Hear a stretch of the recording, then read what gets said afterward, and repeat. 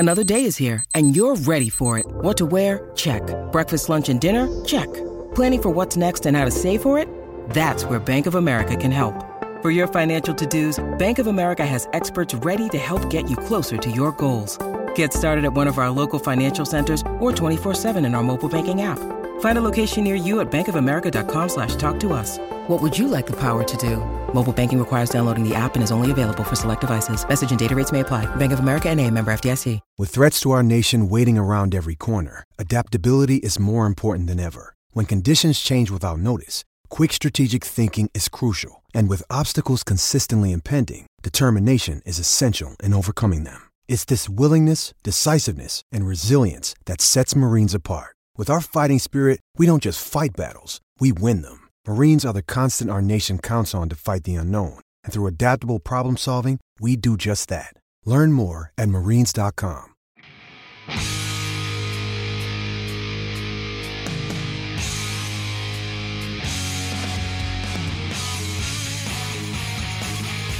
What is good, everybody? Welcome to the OG Gold Standard Podcast. I'm Rob Stats Guerrera. He's Levin Black. Levin, happy Thursday.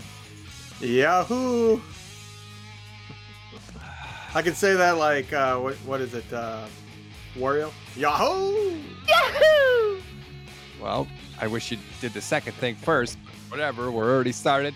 Please rate, review, and follow the Gold Standard Podcast Network. We love your reviews. If you leave it, we will read it on the show. Also, like and subscribe to the YouTube channel, please, and thank you. We're so grateful for all your support, all the YouTube channel members.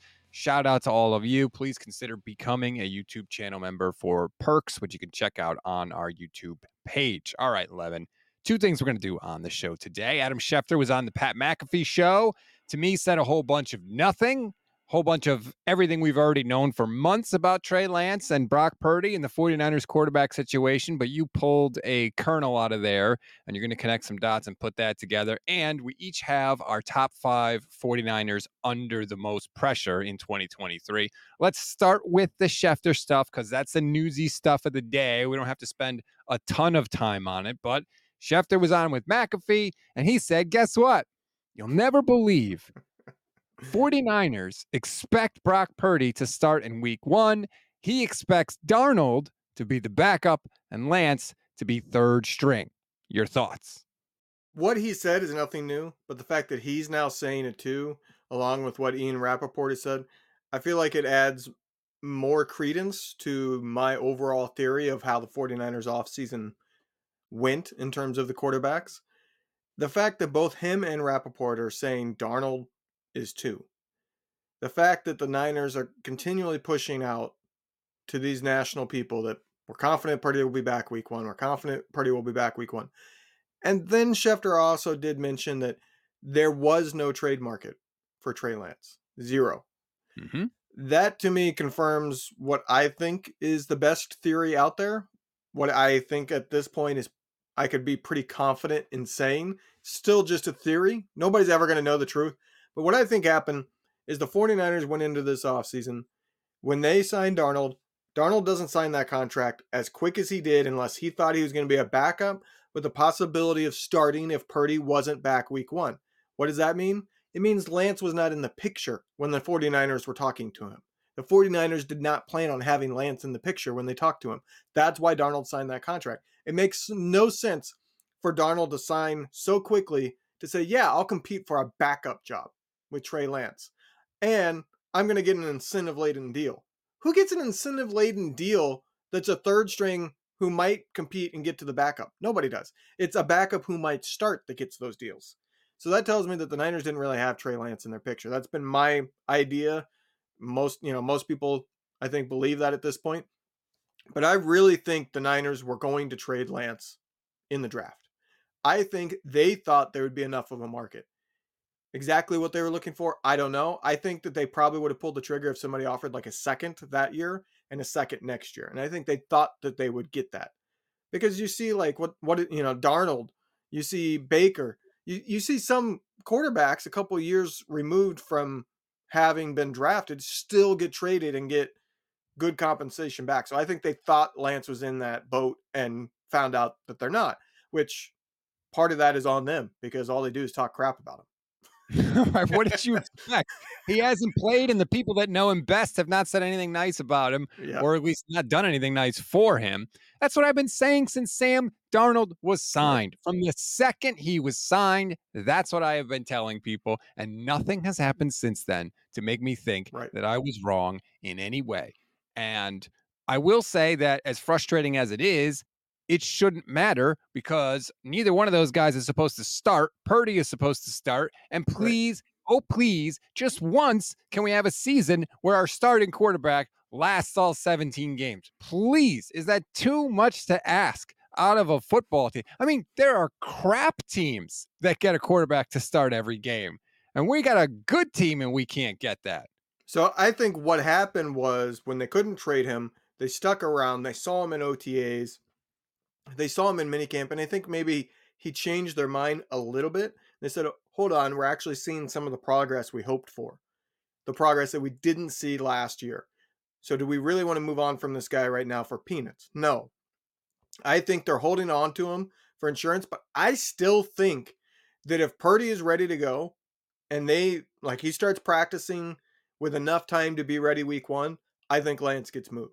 He might not get moved right away because there might not be a suitor there, but I think they're still going to build him up in the training camp, say, oh, he's doing well, try to push out good vibes there, give him real opportunities in the preseason to shine. If he's needed in week 1, great, because they've seen some progress. But their theory and their thought right now is Purdy will be ready week 1. Let's build up the trade market. If he is ready for week 1, Darnold's not going to be happy being third string. He didn't sign that contract to be a third string. So far, we haven't heard Darnold say anything at this point, but I think he would be upset if he was third string. Doesn't mean he can go demand a trade because who's going to trade for him? But I think he would be upset, and I think the team wants to have a clear-cut starter. That is one thing that you can point to Kyle Shanahan. He has always said, this guy is the starter going into a season. He's never had this, well, we'll see how they go, and we might put him in if so-and-so is struggling. He's never had the back and forth. It was, Brian Hoyer he's our unquestioned starter his first year. And then he had Jimmy Garoppolo, and he stuck by Jimmy Garoppolo. And then going into this last season, it was Trey Lance is their starter, no question. And I think he wants that. But if Trey Lance is here, I don't think he can quite have that. I don't think he can say it, I should say, but people won't fully believe that it's he gets the whole season no matter what type deal. If he says Purdy's our starter, because if Purdy struggles a little bit, there will be people saying, put Lance in, put Lance in, put Lance in. So I think he prefers to move on. And I think that they will once something happens, whether it's an injury or Trey Lance looks so good in preseason that they can get enough trade value there where they can then spin it and say, hey, Purdy's ready to go. We're not going to waste Trey Lance. We're going to get some value for him while we can. And we still have Sam Darnold. We signed him to be the backup. And I think that's why you're seeing, to bring it back, that's why you're seeing these national media guys saying Darnold's going to be the backup. Because the Niners still want that out there. Because they want to be able to then sell it as, hey, we always thought Darnold was going to be the backup. And it doesn't matter how bad Sam Darnold plays in the preseason. He's got 56 games of bad, and the Niners are ignoring all of it. Yeah. So you think if he's bad in the preseason that they're going to suddenly say, oh, we made a mistake? No, they love this guy. It's not a fair fight. And that is what I have been saying since they signed him. It's not a fair fight. Right. They like Darnold. Kyle's liked him since 2018. Now he's got him, and that's it. It's over. It is over. And it's disgusting and stupid and infuriating, but that's how it's going down. And I don't think there's any question of that. There's a reason all these national guys keep saying this. It doesn't happen by accident. They're not saying it. They're not just giving their opinion. I don't care if they call it their opinion. Insiders don't do that. I am telling you, they don't. Well, we've had confirmation it's not their opinion because Rappaport came back and said, hey, I was told to back off on those comments. So it's not an opinion. It's he was pushed something. He phrased it in a way that they didn't like. He went too far with it. And they told him, hey, we didn't like the way you phrased that. Try to push back a little bit on it and reel it in. And then he went back and continued to do it like 2 weeks later. So the whole thing is stupid. It's frustrating. But like I said, if everything works out with Purdy the way that they're hoping and the way it looks right now, and again, we don't know, but right now it looks good, it shouldn't matter who the backup quarterback is. And I'll say this: if Purdy is ready to go week 1 and he looks good, he plays well in week 1, he plays well in week 2. What we saw last year does look to be the reality. They absolutely should trade Trey Lance while they can get anything of value. There's no reason to hold on to him at that point. But I will say, I think there's only two scenarios that Trey Lance is still on this team at the end of the year. And that is one, the trade market never develops, that there just weren't many teams high on Trey Lance like believed. Because he could be one of those candidates that only a couple teams are really high on him. And it was enough to get him drafted where he was. But that means that there's not as many trade suitors as you would think. Or that some of the teams that were high on him are no longer run by those same people.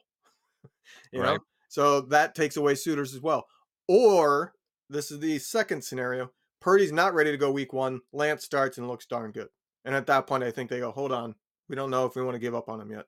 I don't think that he's going to start if Purdy's not ready to go. It's going to be Sam. It's going to be. He's not even going to get the chance. I don't believe that. I think Lance will start if it's not Purdy.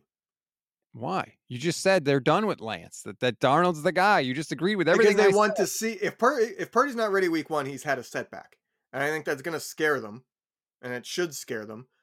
So that at that point they want to see what has Trey Lance got. Can he be our franchise? Because we don't know if we can count on Purdy anymore. Because his elbow had a setback from a very serious injury, he might not be around, and he might never be the same. So we need to see what Trey Lance is, and not just throw away the season with Darnold. If they believe that, they never would have signed Sam Darnold. Well, like I said, I think their minds got changed a little bit, because I can't blame them if they drafted Trey Lance. They said, "Hey, sit, learn, change your mechanics, come back, be ready to go year 2," and he came back and they're like, "Holy crap, he's worse than he was when we drafted him." I don't blame them at that point for saying, "We're out. We need to find a different solution," because he got worse, not better. But now he looked better. Now he figured out his mechanics and he's looking better. We've seen that. We've seen both reports from beat writers, national media, Niners kind of pushing some stuff as well, that Trey Lance has looked better. You've seen Kittle mention it multiple times. So maybe their opinion has changed that, well, we still 100% believe in Purdy and we want a clear-cut starter, but we have seen some progress in Lance, so we will go to him if need be. And they're holding on to him until either they get an offer that they go, it's not worth holding on to him because this is much better than anything else out there, or just to make sure Purdy is back. The whole saga is a sad, sad state of affairs, but it is currently where we live. I wouldn't say it's sad. Like I said, I like the scenario in the sense that I think there are two very young quarterbacks that have a very good chance of being franchise quarterbacks, in my opinion. But we honestly don't know that about Trey Lance. We have no information on it. But I'm confident he can be a franchise quarterback. And I think I'm confident that Purdy can be good enough to win a Super Bowl with how stacked this roster is. I don't think Purdy has the same upside. He's never going to be elite, but I think he could be what I said after a few games of him. A Jimmy Garoppolo who turns 3 or 4 drives that would have been sacks and drive ended into no gains, couple yard runs because he scrambles away from it. And that is enough to have won a Super Bowl. If that was what the offense was in 2019, this team wins the Super Bowl because there wouldn't be a sack that just completely ends the drive.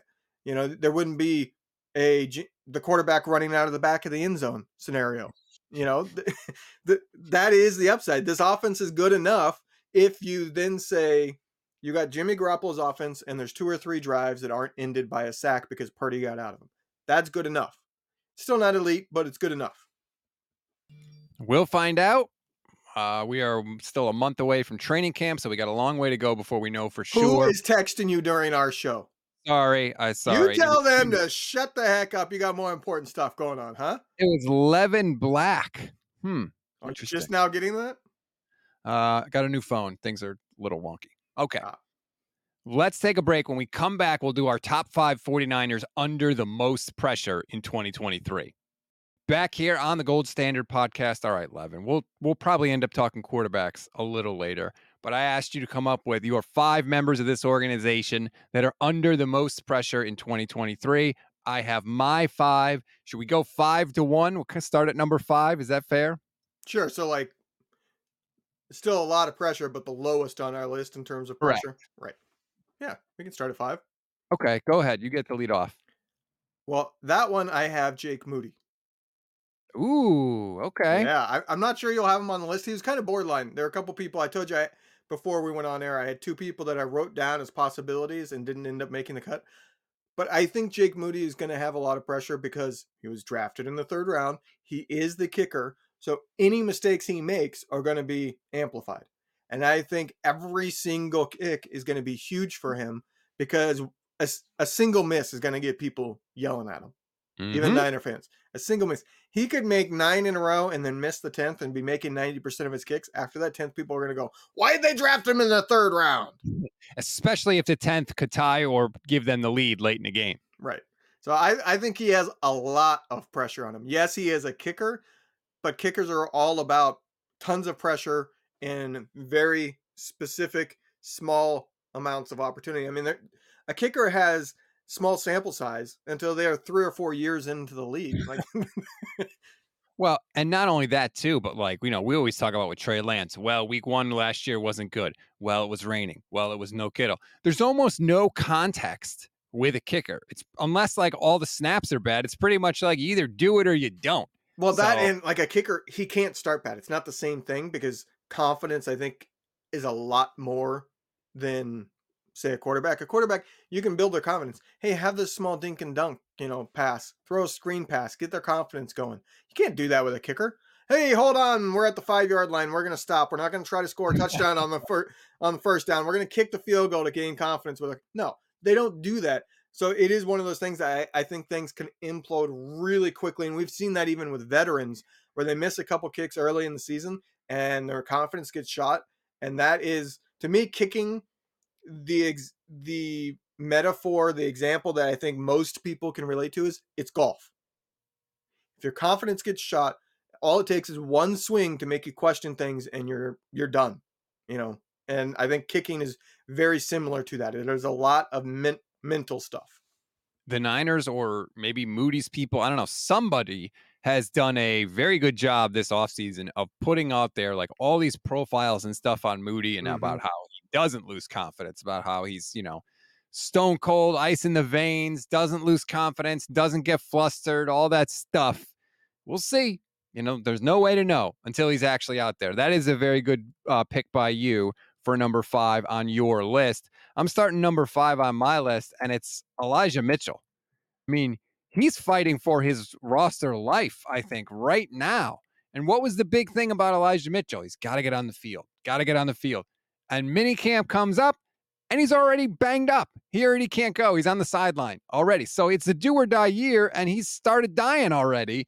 And he's got an uphill climb, I think, to even be the number 2 back on this team, because I think Jordan Mason won over the locker room and the coaching staff with his effort on special teams and then his play in the limited carries that he did get last year. So I think Elijah Mitchell's under a ton of pressure because you're not going to get a ton of reps and you got to be out there and you got to prove to this team that you can stay healthy. And like I said, he's already behind the 8 ball. See, I think there's 2 parts to the equation of who's under a lot of pressure. There's the part of how much are you fighting for your job, which Eli Mitchell, is as high as you can get in that. But there's the other part. What are the expectations of you? What do fans expect? What does a team expect? How much are you counted on, basically? And to me, that for Eli Mitchell is 0. It doesn't matter if he makes this roster or not, because if he doesn't make this roster, there's Jordan Mason. You know what I mean? Teams. Well, yeah. I think most of us hope that he comes back and he is the real deal and he can stay healthy for once. But if he is cut, I don't think anybody really skips a beat on it. It's, oh, darn, I really thought he had something there, but the team is moving on. Can't blame him. He's always hurt. That will be the story. So I feel like he doesn't have any pressure from that aspect. There's no, if he doesn't make the team, fans aren't going to be like, whoa, what happened? There's none of that. So I feel like he didn't make my list because he fails one of those 2 so much. He has pretty much nothing from there. But that's the team perspective. From the personal perspective of Elijah Mitchell, there's a ton of pressure.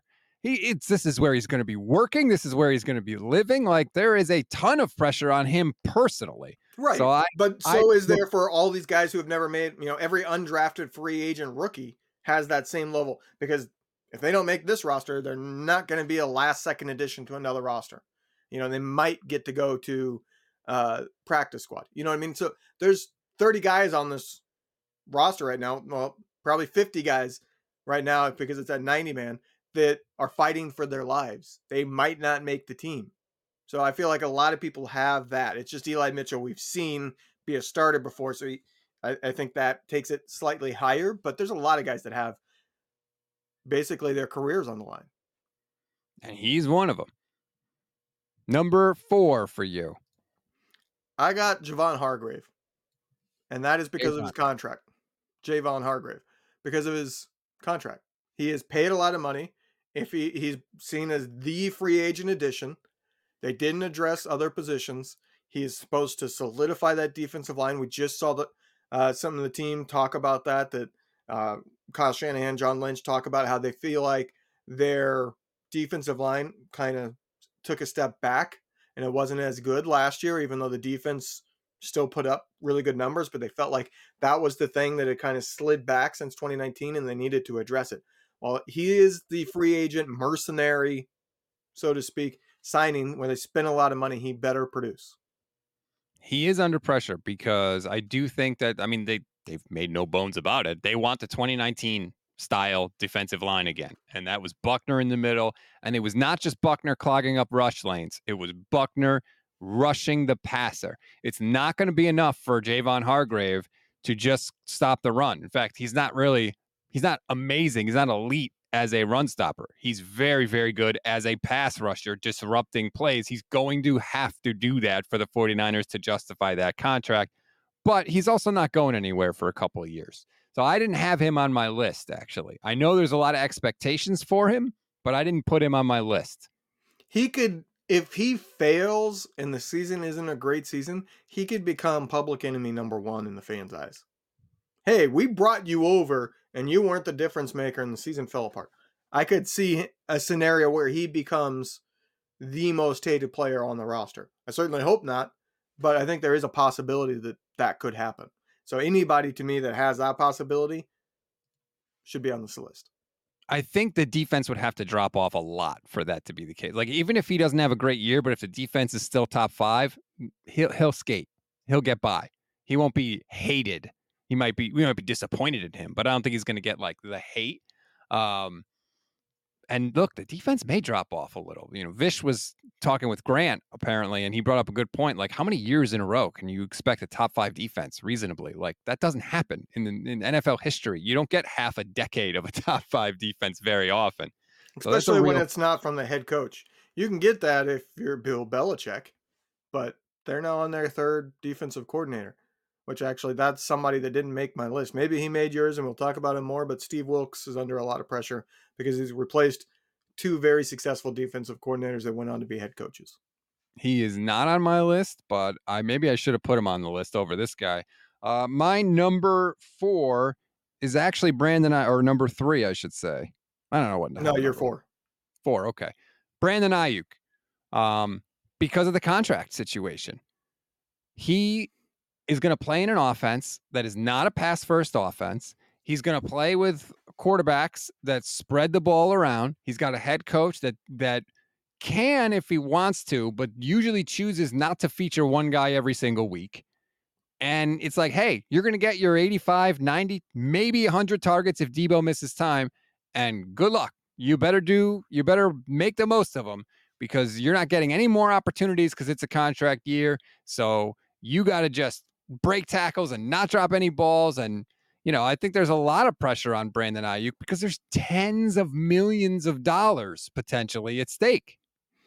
I agree that there's a lot of pressure on Brandon Aiyuk. He didn't make my list. I think we have a very clear difference of opinion on what we value. I value kind of equally pressure individually and pressure because of expectations. And you, I think, very clearly thought of this in terms of their individual being reigning supreme. Because Brandon Aiyuk, he's not paid a lot of money, so he's not going to be a guy that people say, well, you're paid a lot, so you should have been doing better. People will certainly be disappointed, but it'll be like, oh, well, at least we can move on now. Now we know we don't have to pay him. From the team perspective, yeah, but they're also like, they've all been talking him up, right? Debo, I mean, first of all, Ayuk's been talking up himself, right? What did he say? Like, ready to blow up or whatever he said. Debo's been talking him up. Kittle's been talking him up. Ayuk's been talking him up. Some of the defensive guy, I think Diamador Lenore was talking him up.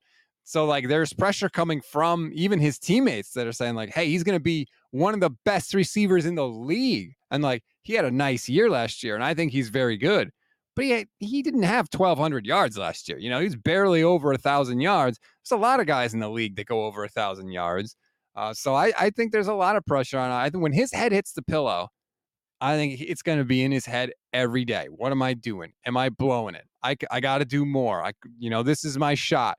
I think that's a lot of pressure. And I was talking with Grant yesterday, and I almost wonder if we get to week 4, week 5, and Brandon Ayuk has 15 catches, is that going to be a problem? Is he going to make a stink? I don't know. It's possible we could see him start to speak out if something like that happens. I would agree that in terms of mental anguish and the feeling, the need, the pressure to produce, he might be number 1 on the team because he is in a contract here and he has not gotten paid big money yet. It's different, I think, when you're 32, 33 years old, you've already had this massive deal and you're just trying to earn another one. Right. Like Kittle. Yes. In a year. Yeah. It's different when you're on contract 3 versus contract 2 or trying to earn contract 2. Okay. Who is number 3 for you? I got the other wide receiver, Deebo Samuel. Because I feel like if he has another year like last year, or even a year a little bit better, but he's not a massive difference maker, he doesn't go off in games and take over games, I don't think he's on the team. I agree. I don't think he remains. I think they're going to use that out and get out of his contract and trade him to wherever they can in the offseason. So I think he's under a lot of pressure, and I think he's put a lot of pressure on himself because he came out and said, hey, I didn't live up to the contract. And that is a very, very big thing. You're paid a lot of money. You better produce. And it's not just, oh, you got injured. That sucks. Sometimes you get a little bit of a pass for that. I mean, Jimmy got a pass a lot. People are still frustrated that he got injured, but nobody blames him. Deebo's issue was he was out of shape. Well, I blame Jimmy. You can say he got injured, but did he get injured because he was out of shape? I mean, he missed a few games. No. So to me, well, you don't know. I don't think Jimmy was out of shape. I think Deebo was. I mean, yeah, and that's what I'm talking about with Deebo. He missed a few games last year. Can we say for sure that it was just random luck when you're out of shape and you're at a position where you're like literally running and taking hits constantly? And he admitted that all the trade stuff was a distraction and it affected him and it affected his preparation. So this isn't speculation. Right. He talked about all this stuff. I agree. I think he has to produce. His year was awful last year. And I know he made some really big plays and he did, but he's got to do it more often. He has to do it. And part of that, I think, is Kyle Shanahan wanting, hopefully using him more as a straight up wide receiver. I think all of that stuff plays into it. It's not just on Deebo, but it has to be better this year. And I really hope that it is. I love that he said what he said, that he recognized it, that he's not shying away from it. I love all of that. But I agree with you. Another year like 2022, and Deebo's not on the team in 2024. Yep. He has a make or break it year without the contract part of it. It is a make or break it year for him. Next on my list, I think this is pretty obvious, but just because it's obvious doesn't make it wrong. Drake Jackson. This team is putting a lot of faith in Drake Jackson. There are still veteran pass rushers that are available on the market. I feel like we've talked about it a lot. Justin Houston, Yannick Ngakoue. Even though some guys have come off the board, those two are still out there. The Niners have the cap room to sign them if they want to. And what they are telling you is, we think Drake Jackson is going to make that leap, that he's capable of it, that he understands that he needed to work on his body in the offseason. Drake himself admitted that he was not putting the work in on his body his rookie year, that he's been putting in on it now. And they're telling you, we think this is going to be the guy. And it's potentially a big gamble because the whole defensive line that they want is the 2 speed rushers coming off the edge with the push up the middle from the defensive tackle. If you only have the one guy coming off the edge, that changes the equation quite a bit. And we know this secondary is not exactly the no-fly zone, so to speak. So if they're wrong on Drake Jackson, that throws a massive, massive monkey wrench into their plans for the defense. So yeah, I think there's 3 players here. They were 3 that I considered, 2 of which I wrote down, but didn't make the list because of one aspect. You got 3 players that are trying to prove, hey, I'm the real deal. I'm a starter. You can count on me. And that is Drake Jackson, Colton McKivitz, and Lenore.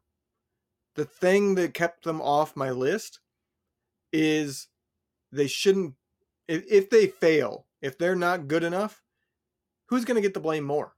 I feel like if they fail and they're not the real deal, people are going to look at John Lynch and Kyle Shanahan more. They'll still get some blame. You know, people will still be upset, but they're going to be like, you guys should have known better. You had them for a year, or in some cases 2 years. You should have been able to tell that they weren't the real deal. You should have gotten replacements and gotten competition for them. I would agree with that assessment, especially when it comes to Drake Jackson. They're going to say, I think it's different if you're a high first round pick. Hey, you are expected. You know, the team is invested in a lot in you. You are expected to be the real deal. But Drake is the highest draft pick, and he's in the second round. And for the record, I think he can be, I don't know if he's going to be, Von Miller out there, but I think he has the talent and the potential to be really, really good. I'm not doubting him. All I'm saying is the team has put him in a position to where they really are telling you he's got to be the guy, because they don't have, what's the alternative to Drake Jackson on the edge, on the outside? Like, what is it? I don't even know. It's like, it's that scary. Oakland Raiders rerun? Right, like whatever cast off they want to bring in. So that's why I think there's a lot of pressure on Drake. I think we're going to see a different Drake Jackson. I'm buying into the stuff he said at the press conference about how he's doing the extra work, because to me, he has the physical gifts. He has the bend. He has the athleticism. Mm-hmm. He has that stuff. What he needs to work on is the other stuff, just the stamina, the endurance, all that stuff. And hopefully that's fixable. And we'll see if it is. But I think Drake is under a ton of pressure in 2023. Number 2 for you, sir. So 1 and 2, I think, are interchangeable. But I went ahead and wrote Kyle Shanahan as 2. I think he's made a lot of decisions. We just talked about those 3 players. If they fail, if Colton McKivitz is just garbage and isn't capable of standing up to really good pass rushers, people are going to go to Kyle Shanahan because, hey, this is your offense. This is your team. You decided this guy could be the starter. But then it's also, everything involving the quarterbacks and the decisions he makes there, and just being the head coach, having been here long enough, the expectations are the team will win a Super Bowl. If you keep failing, you're going to start entering the Marty Schottenheimer era of, do we replace him? Even though he's winning 11, 12, 13 games every season. And I think if the Niners fail to win the Super Bowl this year, I think that starts to become the topic of conversation. Grant and I basically spent the whole show yesterday talking about Kyle Shanahan, expectations for him. Does he get too much credit? Apparently, Jordan Rodriguez of The Athletic has a long-form podcast coming out about the Shanahan coaching tree. Shanahan, McVay, McDaniel, LaFleur in Green Bay. And Grant's kind of take on the whole thing is like, for a guy that has not won a championship, we are talking about Kyle Shanahan as if he has this amazing legacy in the league, and he doesn't yet. And that's a fair criticism. I think Grant is at the point where he wants to fire Kyle Shanahan, which I think is absolutely insane, but there is pressure on him. He's my number 2 also, by the way, is Kyle. Grant is at the point of wanting to fire Kyle Shanahan because it's late June and we're waiting for training camp. Let's call it what it is. I do think that when you have had the playoff success that the 49ers have had for as many years as they have had it, you do set the bar at Super Bowl or bust, because that's the only thing left for you to do, right? The goal is to improve every year. Well, the Niners are at the point where the only way they can improve is by winning a Super Bowl. And I do think it's fair to say he needs to win one. But I also think it's fair to say he's a great head coach right now. Even though he doesn't have one right now, I still think you can say he's a great head coach. Grant disagreed. We went at it pretty good. It was a fun show. But nonetheless, to me, the change you make if you think Kyle Shanahan is a great coach, but he can't get over the hump is, hey, guess what? You don't get to decide your quarterback anymore, because that is where Kyle Shanahan has failed. He's pretty much succeeded at everything else other than he has not been able to get a franchise quarterback and keep them healthy. If he had a franchise quarterback, I would argue, even if he had a Derek Carr who has stayed healthy the last 4 years, he probably has a Super Bowl. That seems to be the prevailing wisdom, but the fact that he can't find that guy is frustrating, and eventually that is a fair. I mean, I do think that is a fair criticism. I've criticized him for the handling of the quarterback situation. It needs to get better. He needs to value the position more, and we'll see how it works out this year.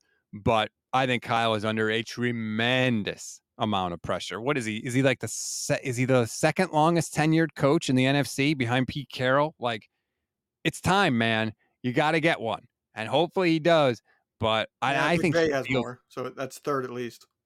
Weren't they hired in the same year, though? I thought McVay was a year ahead. I can't remember. I can't remember, but I know McVay is at least tied. I thought he came out a year first. McVay was hired in, quick Google search, 2017. So they're the same. Okay. So, okay, he's tied with McVay. But it's time. And we'll see if he can do it. I think he feels it, though. I think I think he's felt it for a couple of years, to be honest with you. I think the pressure is there now that the fans will turn. I think we're at that precipice where if he doesn't get over the hump this year, I think if they make the Super Bowl, everybody will kind of go. Or if, they're so close to winning the NFC Championship and a bad call or some fluke happens where they lose it, kind of be forgiven, I think, if he makes it that far. But if he gets to the NFC Championship, doesn't put up a fight again, or just doesn't even make the NFC Championship, I think it'll probably be a good 50-50 split. Right now, I think it's probably still like 95% in Kyle Shanahan's favor, but I think another year of not really getting over the hump will shift those fans, and especially if it's because of the quarterback again. I think a lot of this hinges on what happens with the quarterback and whether or not one of these guys actually emerges as the franchise. Especially if he keeps saying, and he allows other people on the team to say, well, we had the best team. We had the best team, but we didn't win. Or if we had played this team, we would you can't keep saying you had the best team when you don't have the Super Bowl trophy. That's it. And I get it. I get that the NFC Championship game stunk and that you were robbed and you didn't really get the chance to play. I get it. But other teams have injuries too. And one team wins the Super Bowl every year. And eventually you got to stop saying you're the best team if you don't have one. Agreed. I think that it's one of those things that you can feel it, but ever saying it out loud publicly never goes well. When you don't win. Yeah, I agree. And we've heard it's not something to ever say out loud. Hey, I've said it. I said it in 2021. I thought they would have won the Super Bowl if they had made the Super Bowl that year. I said it in 2012 when they lost to the Ravens. I said it in 2019. I think they had a better team than the Chiefs. They just didn't have a better quarterback, but win one.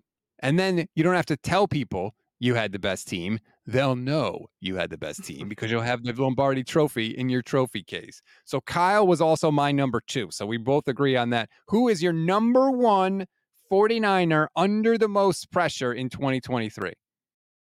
Who is your number 1 49er under the most pressure in 2023? Duh. Brock Purdy. Especially if Trey Lance gets moved. I think that goes up even further, and that was what I ultimately decided. Like I said, I feel like I could have flip-flopped 1 and 2 and had Kyle number 1, but I ultimately decided, okay, Purdy's going to get number 1 because if Trey Lance gets moved, he better be the real deal. I don't think fans are going to be very patient either way. If Trey Lance is there and Purdy's only mediocre, fans are going to say, well, why isn't Trey Lance getting an opportunity? If Trey Lance is gone and Purdy is mediocre, they're going to go, what the heck did you do? You could make the argument that even if Purdy is exactly the same dude, if the defense isn't as good and they aren't forcing as many turnovers and the offense doesn't have those short fields and isn't able to generate the same points, Purdy may get criticism that's not deserved. He may be he may be producing at the same level, but if things around him are a little different, he might feel some heat. And I agree with you. If he's able to produce 40-plus touchdowns, I don't think anybody's going to be coming for him, which is what he was producing rate-wise last year. Yeah, but I think the defense setting him up helped, is what I'm saying. Yeah, I I think know. they helped put him in some of the position. It is weird though that we're at zero patience with Brock Purdy, right? Because of how he came in and all the success he had right away. Normally, you got a quarterback going into year 2. You're like, yeah, we hope you can be good, but we're not expecting Super Bowl or bust, right? Nobody was expecting Super Bowl or bust with Patrick Mahomes in year 2 or Lamar Jackson in year 2. And those were, highly drafted, highly talented players. With Brock, it's like, okay, you're healthy, great, Super Bowl or bust. What's the start for you? Number what? 10? Career start number 10 for you is going to be week 1, whatever it is. Like that is wild, and I don't envy him for that kind of pressure because that is a lot of pressure. I mean, I will say that it's not necessarily that it is Super Bowl bust because of him. It's the team expectation, and he has to fulfill it. But that allows a little bit of slack. As long as the team is winning, nobody's coming for him. Doesn't matter how bad he is. Nobody's coming for him. Right. So I think he gets a little bit of slack there because of that. And I think we should be clear. We're not saying he has the pressure of having to come in and be elite. This team doesn't need an elite quarterback to win. We're saying he has a lot of pressure and it's Super Bowl or bust because of the level the team is at, not because we're saying Brock Purdy, we have zero patience with him. He has to be elite right now. No, he just has to be good enough to not cost games. That's the level expectation on him individually. Don't be bad enough that you lose us games. And as long as everything else happens as we all expect, being one of the best supporting casts, this team will win 11, 12 plus games, and nobody will be blaming Purdy, even if he ends up having, Jimmy Garoppolo-esque numbers. What if he doesn't get to the NFC Championship game? Well, the end of season criticism is always going to come. I think in the playoffs, it's different. You got to be a difference maker. That's the one thing that Jimmy wasn't. When you got to the playoffs, Jimmy went from, he's halfway decent to, oh, wow, he's garbage. And even Kyle Shanahan knows it and won't let him throw a pass. That's the difference. Like, if you can be slightly above average in the regular season and maintain that level in the postseason, I think most people aren't going to be coming for you. The problem for Jimmy is he played like absolute crap in the postseason. So it was very easy to put the target on his back.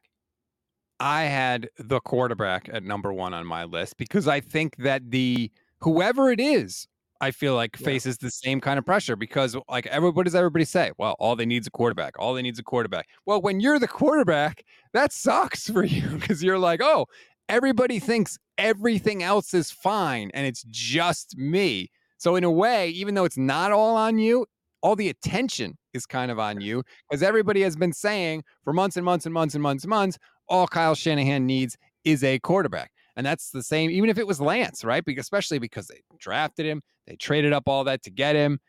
You were the handpicked guy. You were the chosen one.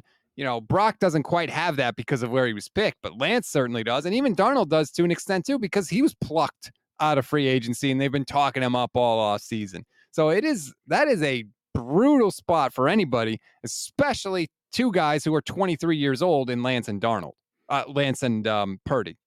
Yeah, see, I almost put starting quarterback, Mm-hmm. but I didn't want to take the easy way out because I do believe, like, okay, if something happens to Purdy, all pressure's off Purdy. It's not his fault. His elbow didn't work out. That's not his fault. Nobody's going to come for him and blame him. But then at that point, all of that pressure that we just talked about with Purdy goes to Trey Lance. I'm assuming at that point.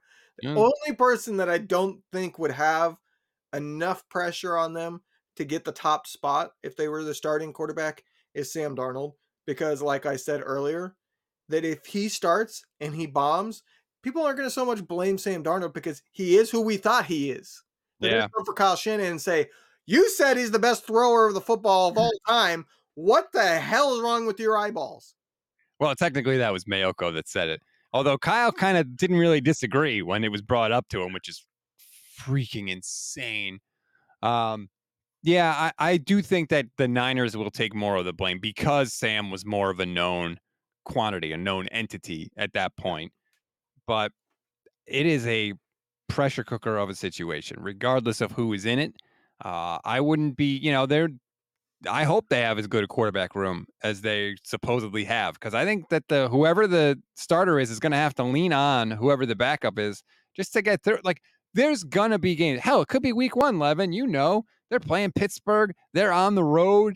That's going to be a brutal spot for whoever the starting quarterback is. You may come out of that game, 185 yards, 1 touchdown, 2 picks, maybe a fumble, something like that. And the Niner fans are going to have the torches and pitchforks out. It's not an easy game. I think that's one of the most difficult week 1 games they could have gotten, because you could say, oh, week 1 going against Philly or going against Seattle. Yeah, those are probably better teams, but you've played them. You have a little more familiarity with them. They haven't played the Steelers in 4 years. They don't know this team. They haven't played in Pittsburgh in 8 years. They don't really know this stadium.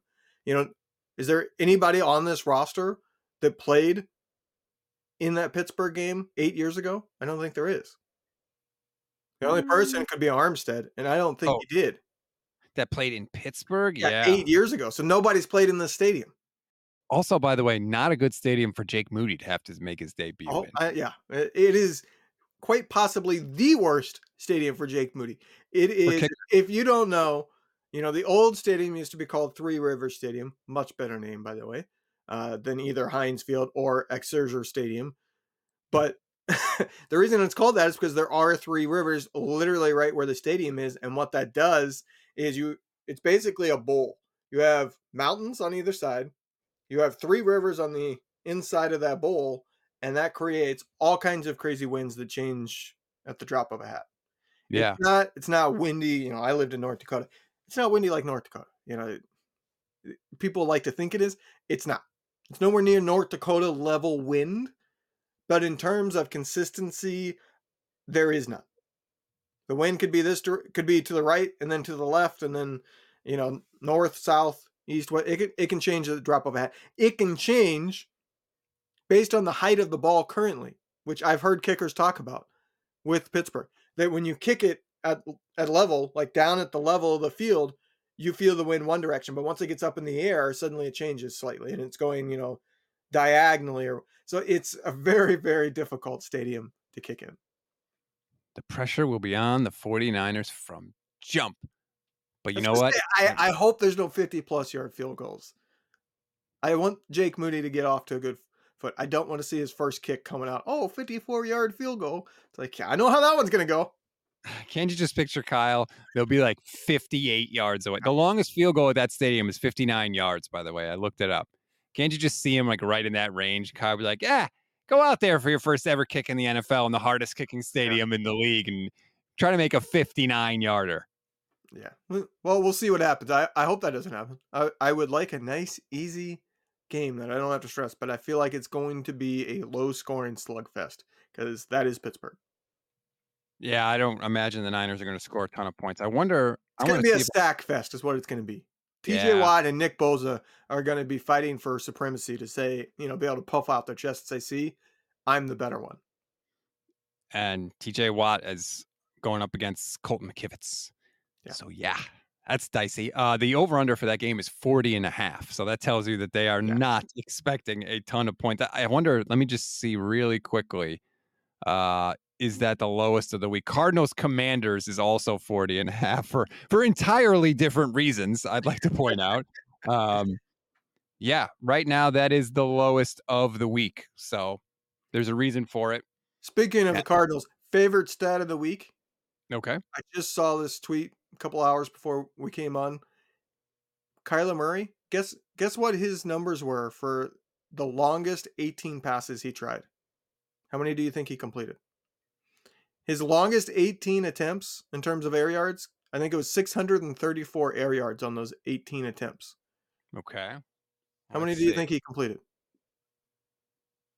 10? 1. He had, I think it was 31 passing yards on 634 air yards. Well, I wonder why Cliff Kingsbury's not the head coach there anymore. Just, throwing that out there. So those are our top 5 49ers under the most pressure. Tell us who you think is under the most pressure. Leave it in your review. And Rob Stats Guerrera is under pressure. I am under pressure right now. Kind of true. Pressure. Either this thing's going to be your full-time job or right. Or I'm in deep. I'm actually going to be in Nevada in October for a wedding. And the wedding is on a Saturday. On that Sunday, they play the Cowboys in San Francisco on Sunday Night Football. And the people that I'm at the wedding with, one of them is a huge fan of the show. He's one of my oldest friends in the world. He's like, dude, we got to go to Levi's. We have to go. Tell your mom to watch the kids for an extra day. My wife, Erin, is like, you should go. It'd be a tremendous opportunity for you professionally. So now I'm trying to see if I can finagle my way somehow into Levi's for the Cowboys game on Sunday Night Football. You did have a ticket offer from one fan.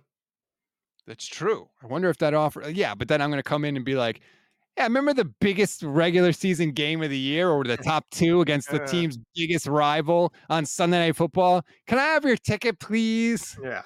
Yeah. Well, I mean, I know of one freeway for you to get in, but that doesn't get your friend in. Well, and I don't know that they're going to credential me anyway. They don't like me. You would get a credential if you put in for it.